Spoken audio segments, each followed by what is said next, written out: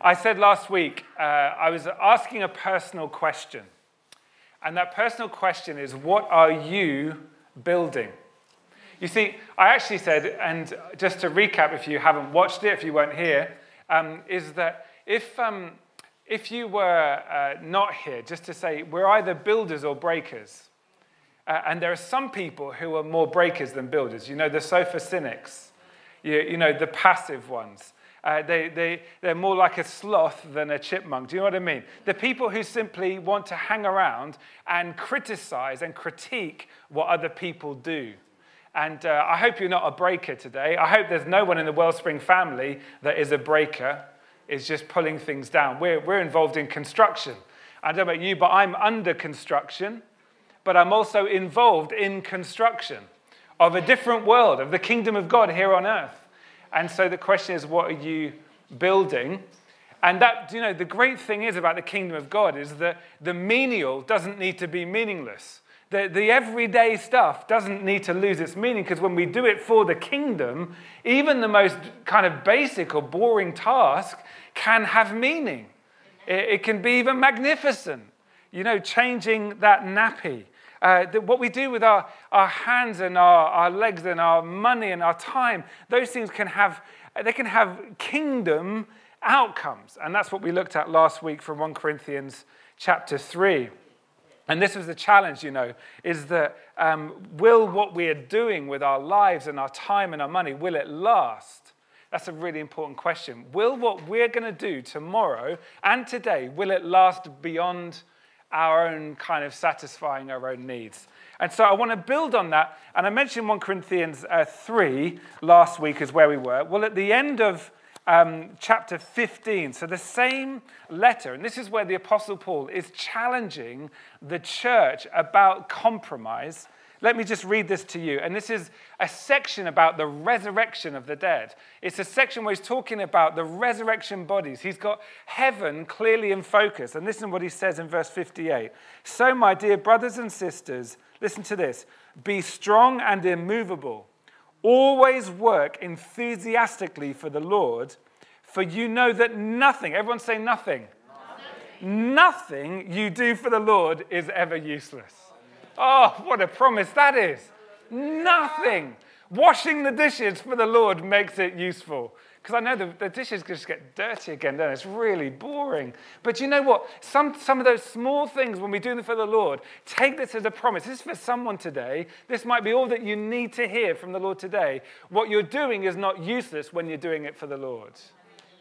Even if other people look down on it, they don't understand, they don't get it, who cares what they think? Yes? What matters if we're doing it for the Lord, it is not wasted, it is not useless.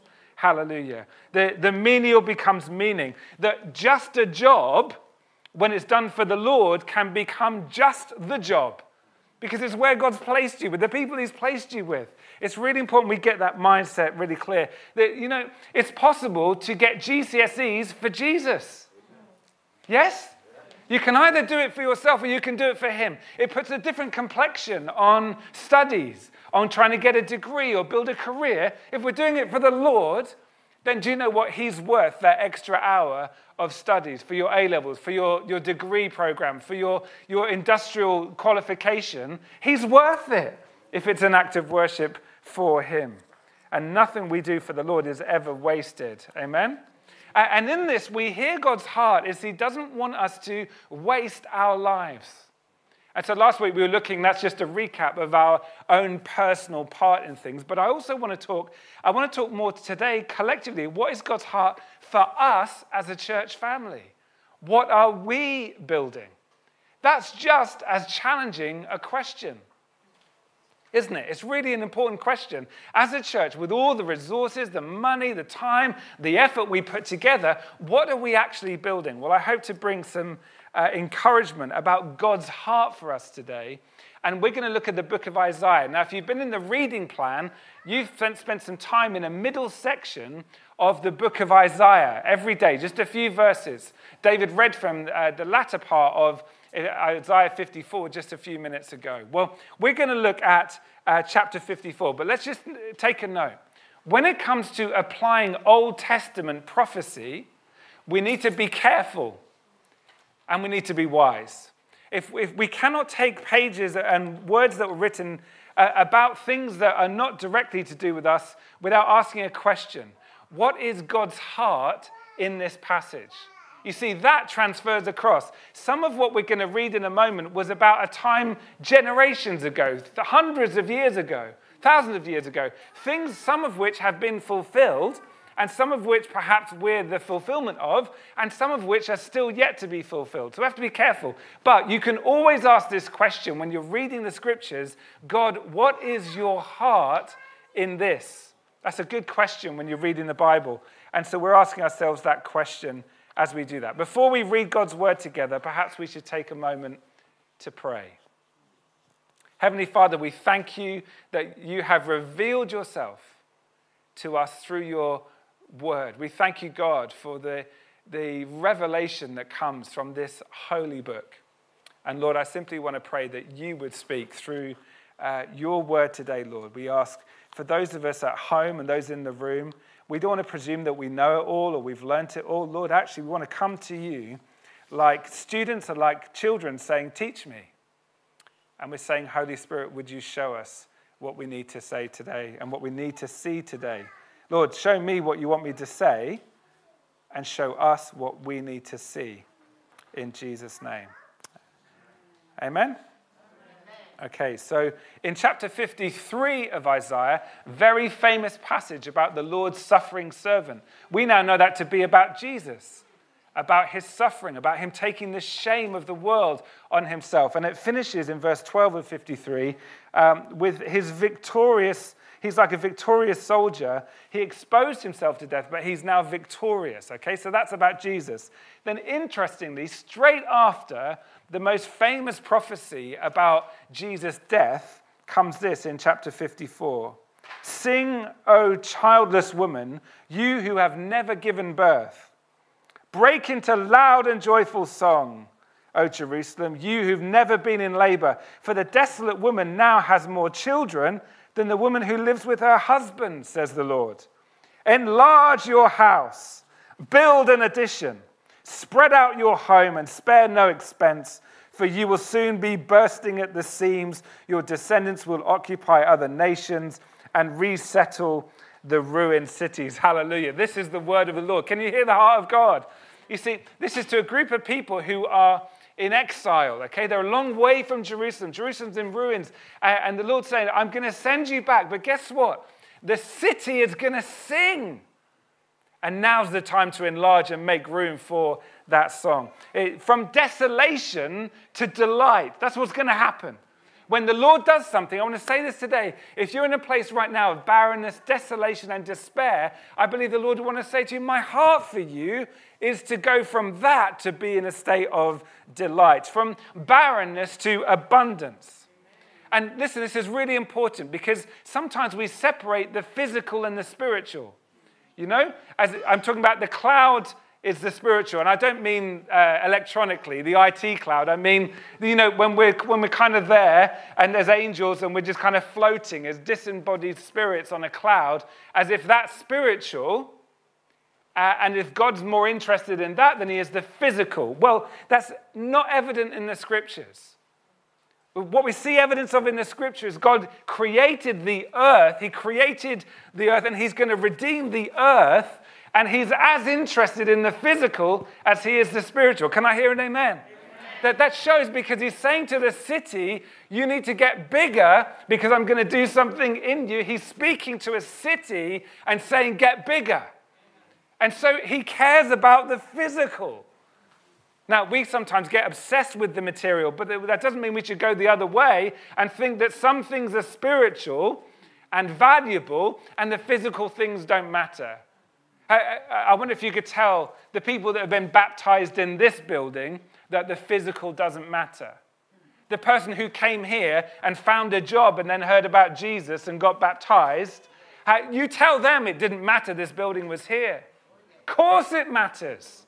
And God is interested in both the physical and the spiritual. The kingdom of God is going to be both. It is both, and it's going to be both.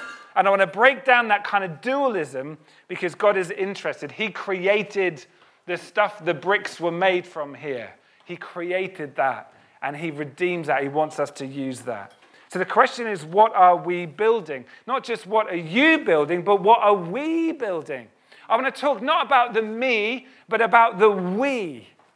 Let's talk about we for a while. I think sometimes we are so programmed by our culture that we miss the rampant individualism of the way that we think. And in the church, all over the place, there are very individualistic ways of even reading the Bible. I'll give you an example. Last week, I mentioned the passage in Ephesians chapter 2, just a couple of verses. And I stumbled this week across an interpretation of that made it all about me and how brilliant I am and how God loves me, right? I don't know how we do that, but they extracted it from these words. This is Ephesians chapter 2, verse 8 to 10. For God saved you by his grace when you believed, and you can't take credit for this. It is a gift from God. Salvation is not a reward for the good things we have done, so none of us can boast about it. For we, everyone say we? We are God's masterpiece. He has created us anew in Christ Jesus so we can do the good things he planned for us long ago. Isn't that amazing? It's all about we. You see, okay, let me just pick on you, my brother. You're a very handsome man, really. Okay? Now, I'd like to be able to say that this passage was just saying that you are God's masterpiece. And the truth is, okay, you're fearfully and wonderfully made, but Paul's not talking about you, he's talking about you. And he's saying, you are God's masterpiece. That's easier to understand. That's easier to believe, isn't it? It's easy to believe, well, I don't know about me, but the people around. Do you know what? We, the Church of Jesus Christ, are God's finest work. It says in other places in Ephesians that he's showing us off to all the principalities and darkness, saying, look, see my church.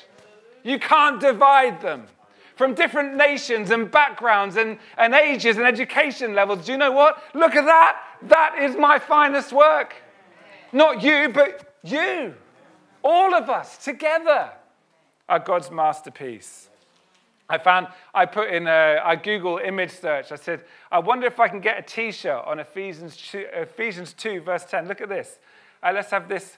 Look at this. This is, you type in Ephesians 2:10, t-shirt. Now look at that. Lovely, hairy, chunky guy saying, you are God's masterpiece.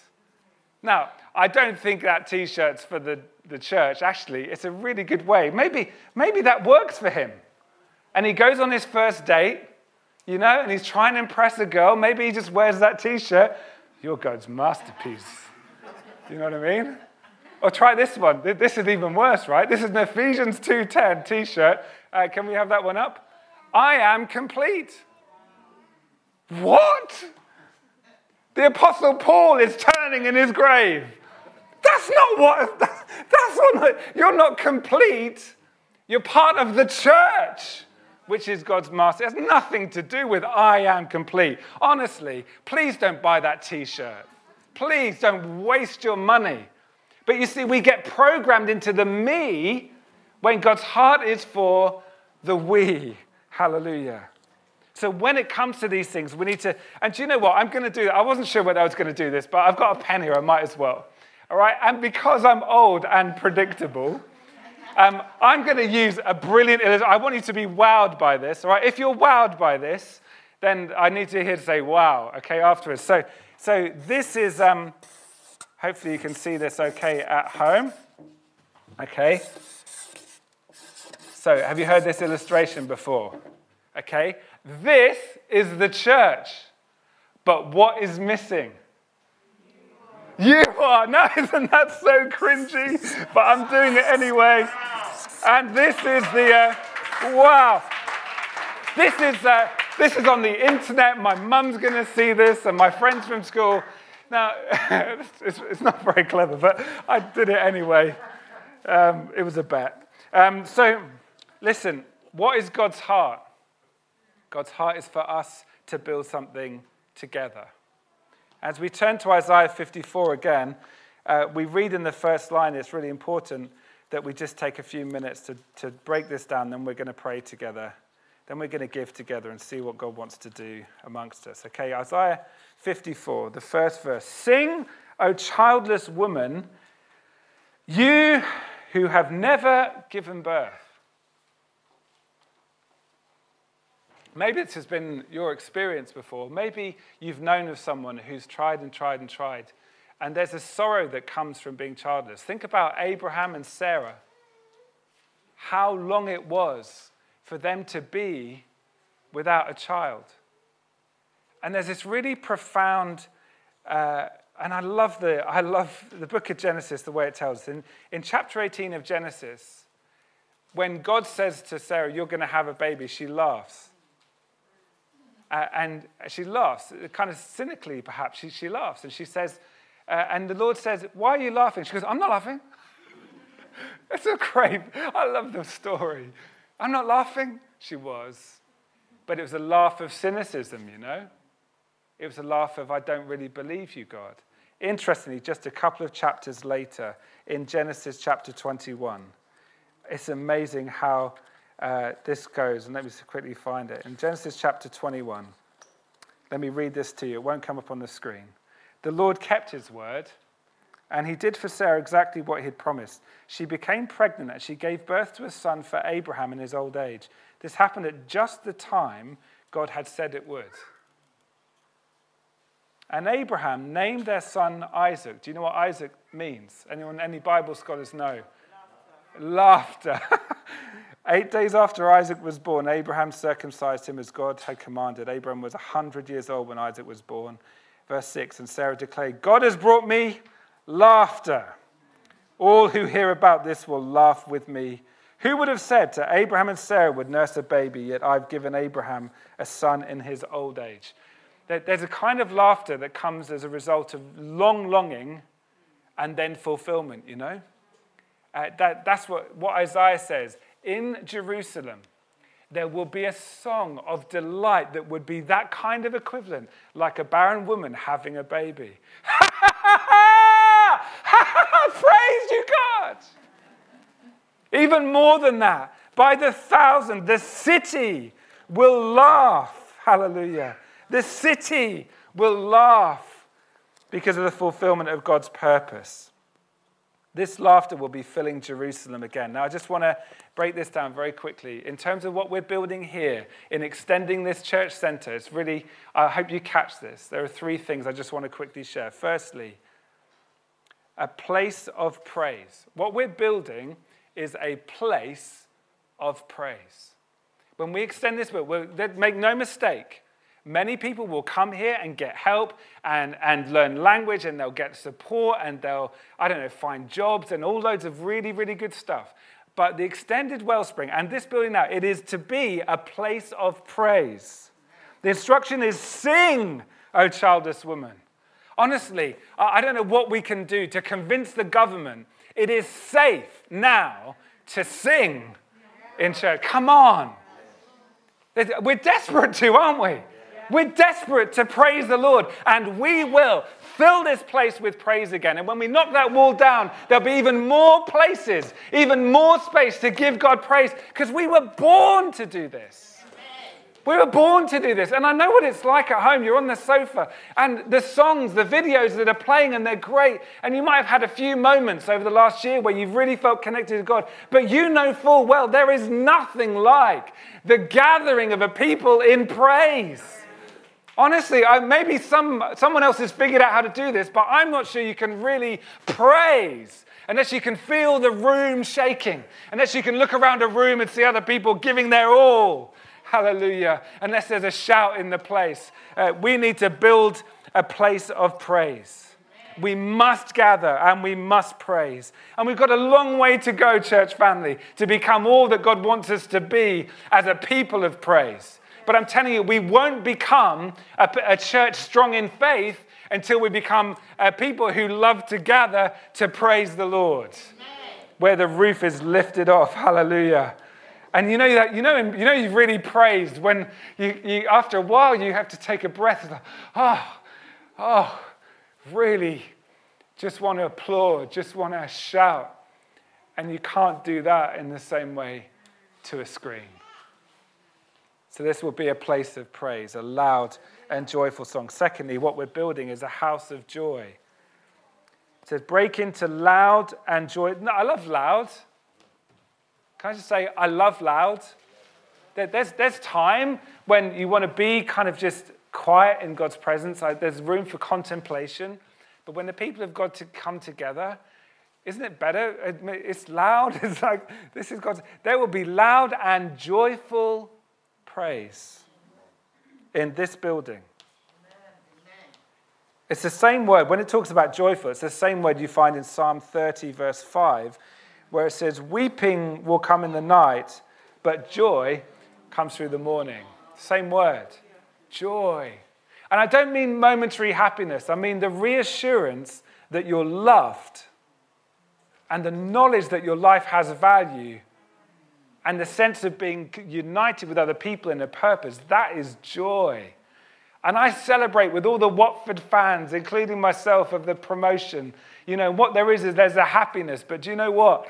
Soon there's going to be a loss. But that's not how it is in the house of joy, is that even through the toughest time, there's a deep-seated joy that is not down to what 11 men do on a pitch to kick a ball in a goal. Can I hear an amen?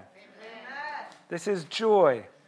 Now, we are in the middle of a mental health crisis.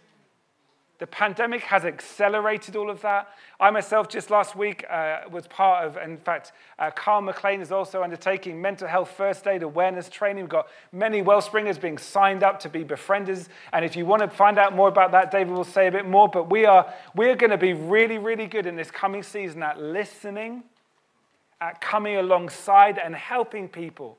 But, you know, we are going to help people in the name of Jesus, in the name of the joy bringer. And when we as a church help people with their mental health needs, we're going to do it prayed up, full of the Holy Spirit, believing that we can be like Jesus to them and show them the kind of love and acceptance that will see many go from despair to joy. Yes? Not the momentary lifting of a mood, but the sense that their life has purpose.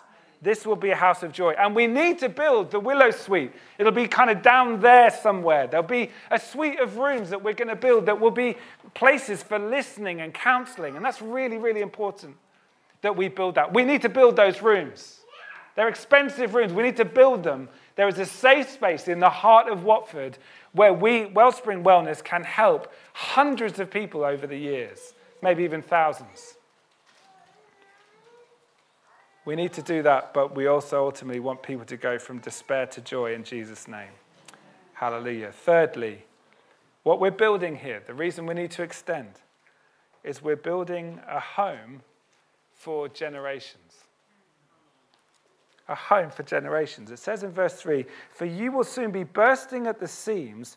Your descendants will occupy other nations and resettle the ruined cities."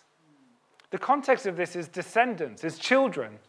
But these children are sent from Jerusalem to bring redemption in other places. Listen, the reason we need to build the Sycamore Suite with amazing rooms so that we can gather dozens and dozens, even hundreds of children, Monday to Sunday actually, will come here and they will hear about the love of Jesus and they'll experience the warmth of his church. The reason is they're going to grow up here. And then they're going to come into the youth lounge, which will kind of be over there. A dedicated youth lounge, which will be a home from home for our secondary school age. Do you know what's going to happen is one day they're going to leave this place and go, I don't know, off to university. They're going to go off to workplaces, to mission places, to work and to study and to live for the kingdom because they have a spiritual home. So we need to build these rooms because this place is already, but it will be a home for generations in Jesus' name. A place they feel like home. That even if their parents move house, you know, even if stuff changes in their other world, do you know what? This is going to be their spiritual home. And I prophesy that in Jesus' name. And we need to build the rooms that provide space for more people to identify the Wellspring Church Centre as their spiritual home. You know what home is? A sense of belonging. A home where children and young people, boys and girls, say, I belong here. Yes. And do you know what? We're going to get over this pandemic. The masks are going to come off. Thank you, Jesus. And all the things that restrict us, they are going to be part of history before long. And listen, if your kids are not sure about coming back or whatever, look, they've got very plastic brains at a young age, and they can cope with lots of things. So I'd say to parents, help them through the change. Now, if you're at home saying, I'm not sure what it's like, listen, we'll do everything we can to help you, but as soon as you feel comfortable and able, bring your kids. Right? And David will explain the timeline for that. He's road mapping at the moment. But listen, when you get the chance, let's get all generations together into a place of praise. And when we give, let's give and to believe that this will be a home for generations in Jesus' name. Sent to the nations. So I'm coming into land here. So what did this mean? You see, it's interesting in Isaiah. And this is my last point before we pray. It says in Isaiah 54, in verse 2, this is the instruction. This is the instruction to say, enlarge, this is what he says, enlarge your house, build an addition, spread out your home and spare no expense. Let me just say, he's talking about, the language really of a tent, okay? Stretch the tent, extend it, move it out. There's tension in stretching. Hello? It would be so much easier not to extend the wellspring. So much cheaper to not do it. And actually, as a leader, it'd be so much easier to say, well, no, I've done that. I mean, we're here, aren't we, right now? Why bother extending? We've achieved something. We've even named a road. Do you know we named Wellspring Way? They said, oh, what do you want to call the name? We'll call it Wellspring Way, thank you very much. Because there's a prophecy on this piece of land that road's going to lead to a wellspring. You could sit back and say, job done. No. It would be so, there's a stretching. And God is inviting us to stretch ourselves, even with our gift, to stretch in order to see God's purpose expanded. It says, spare no expense. This is what the Hebrew, that it was really originally written, and this is what it says. Spare no expense. It means withhold, do not. Withhold, do not. Retain, do not. So all that's being asked of us today is to not withhold. Now you might think, well, do you know what? I don't have actually a lot in terms of the size of the number, but I can give this. Then simply the word of God is, just don't withhold it. That's the heart, you see. I'm more interested here in the number of givers than the amount that's given. I'm more interested not in raising funds today, but raising faith.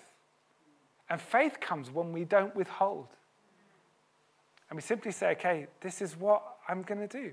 And it feels like a stretch. But this is what I'm going to do. And the Lord sees our hearts. So just don't withhold what he's asking you to. And then it does go on in verse 4, and we haven't got time. But he then says, don't be afraid. Then he says to them, don't be afraid, there's no more disgrace for you. You know, when it comes to finances, sometimes leaders are afraid of talking about it because it's as if it's all we talk about. Well, it isn't. Our heart is to say, just don't be afraid. If there's a little bit of trembling in the gift, then that might be part of the faith. But don't give under pressure from me or under fear. Don't be afraid. I was prompted this week, and I thank the Holy Spirit for his grace. Because a number of months ago, many months ago, as a leadership team, we felt convicted that we wanted to give a first fruits tithe from our building fund. But because of the way the law is now, we can't do that legally. Because when we've given money to the building fund, we'd have to write to each individual person that's given a gift over all these years and then ask for permission. So we couldn't do it. I'd forgotten about this desire until this Thursday lunchtime. I got a call from Burkina Faso from our friend Moise and Elizabeth Ubda, or Moise is the one who called me. And he reminded me, and he said, he didn't know what he was doing. He said, Tim, I've got this opportunity to build a church. There's a village that has the pastor went off years ago. There's no building. They've just got an iron sheet with some metal over it. And is there any chance that you could help? And I was like, well, I'm not so sure. And then I felt the Holy Spirit say, remember what you said. Remember that desire. So we met as trustees on Thursday night, and as I wrote to some people by email, just to let you know, we've decided that we're going to give 10% of everything that is given on this gift day, and around this gift day, we're going to give 10% of it away to other church building projects. Because that's God's heart, you see. It's not to an amass amount, but it's to activate faith. So if you give £10, then £1 is going to end up a long way from Watford, perhaps. And listen, and we don't really know, we're going to pray about it. So if you know of a church building project that you've heard about, that you would like to suggest we consider in prayer, taking some seed, if you like, and planting it somewhere else, then please do email me. Just let me know, and we will pray about it. Because we don't know where it's all going to go, but we do know we're going to set aside 10%. And do you know what? That gift is going to keep on giving and keep on giving and keep on giving, and that's the economy of God. Yeah. So, I think I probably said enough. You can be part of this. You are part of this.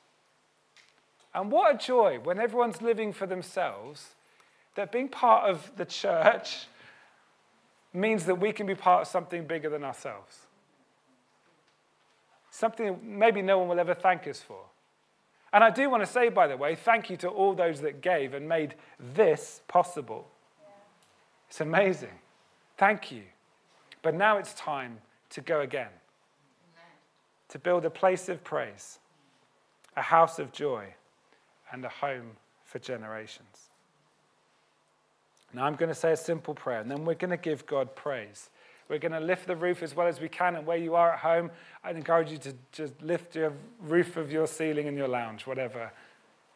But let's pray together. Heavenly Father, we thank you today for your word. Lord, we thank you for the lives that you want to transform. Thank you for how you're transforming ours. You've joined us to something else. And Lord, whether or not we see all the fruit ourselves, we pray, God, that what we do and how we give and what we pray and how we live and how we serve would achieve something really fruitful for your kingdom, Lord. So, Lord, as we give, let there be joy in the house and joy in our homes.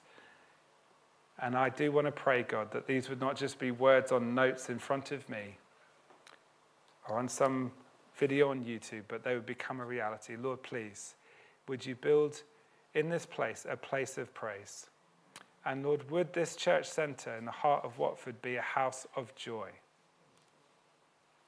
And Lord, would you build here truly and magnificently a home for generations?